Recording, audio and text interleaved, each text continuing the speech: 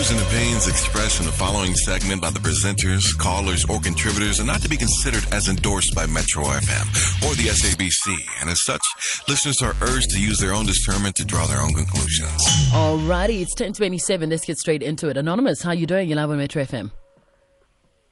Hello, how are you? I'm very well, thank you, darling. You're live on Ask a Man. How's it going? I'm good, Bona. Okay, we're listening. Talk to us. Yes. I've been dating this guy for the past 8 years. Then this year, April, he decided to pay lobola for me. And then 2 months down the line, this other lady appeared and she said they are also dating. When I asked him, he said no, he doesn't have an affair with that lady, but yet still he pays the rent for her, he pays everything for her, does these things for her. And now what I wanted to know, because now I've seen if I go on with this marriage, I'll be marrying a liar. I want to know what to do. Must I go on with the lobola or must I pay back his money? Must I give him back his money? All right, Anonymous.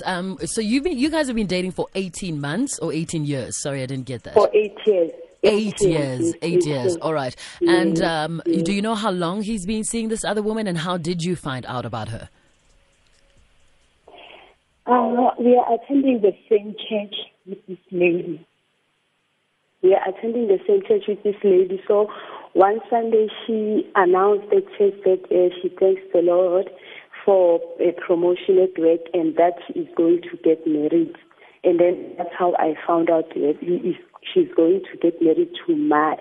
I found out that...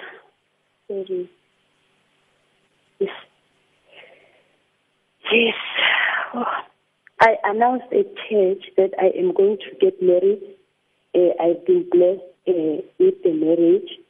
And then this lady came to me and asked, who is marrying you? I told her, it's so and so. Then she said, he is my boyfriend. What? That's how I found out. And when was this? How many months or days or weeks did this incident happen at church? April month. Pardon? Yes.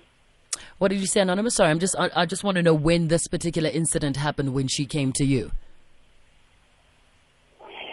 She came to me like April, May, June. Yes, she came in June.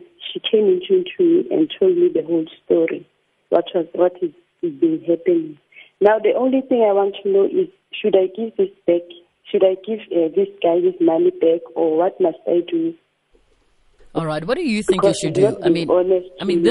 This incident happened in June. Obviously, you've had from June until, we're getting into October now. When you sit with yourself, what do you think should happen, and what have you been doing from the time you found out till today? Because when I go back to the house, sometimes I find this lady's shoes and her clothes and everything. That means they are still involved. But when I confront him, he refuses everything. Sure. So what have you been doing from June, from the time you found out, until today? Have you been with him? Have you tried going for counseling? Did you tell your friends and, not friends and family, but family or your mother or elders in the family? Yes, I did tell them, but my mother suggesting that I must just give him back his lobola money because he's not been honest with me for the past 8 years. Okay, naked. Anonymous, why are you still holding on? I still love him. I love him so much.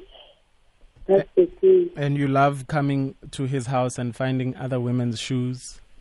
And you love women coming through to to you at church, telling you that they are, thanking the Lord that they're going to be engaged to your man? No, I don't like it. You don't? I've been hurt so much. So do you love being hurt so much? No, I don't love being hurt so much. Have you ever been in another relationship? Yes, I have been in other relationships, but this one is the longest I've ever had. Yeah, longest, but have you ever been in a happy relationship? It could have been short, but you were happy, you were taken care of, you were not hurt, they made you feel good. Have you ever been made to feel good? Have you ever been made to feel like you're the only woman in the world? Yes, that has happened once. Exactly. So, but I love this one so much. Yeah, but what are you addicted to? Are you addicted to abuse? No, I'm not. Is it the sex that is so good that you are willing to, to be abused so much, but because the sex is good, that's the only thing that you're really staying for? It's just that this thing has been happening right under my nose, and I didn't see any signs or something until now. It's not going to stop happening. Now it doesn't even have to happen under your nose. Now it's happening under your eyes. You see it now. It's happening. They even asking you questions in church. It's happening. You are seeing it. So what I'm asking you is this the relationship that you want to stay in, or do you know that you deserve better? And do you know that you can actually find better? Somebody to make you feel good and that you not hurt all the time. But the problem is, how do I let go of him? Just like that. You need to understand that sometimes something can be so good, but if it hurts you, you need to let it go so you can start healing. And that's the only way forward. Because if you hang around in this abusive situation, nothing is going to stop. Because you saying that what you're communicating to him is, the way you're treating me is fine, and that's why I'm still here. And then how do you expect him to change?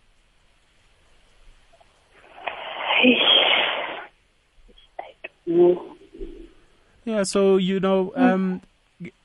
it's going to hurt, and you're going to go through a period where you're going to be alone, you're going to hurt, you're going to cry all the time, but you have to understand that, you go to church, you have to understand that there will be better days.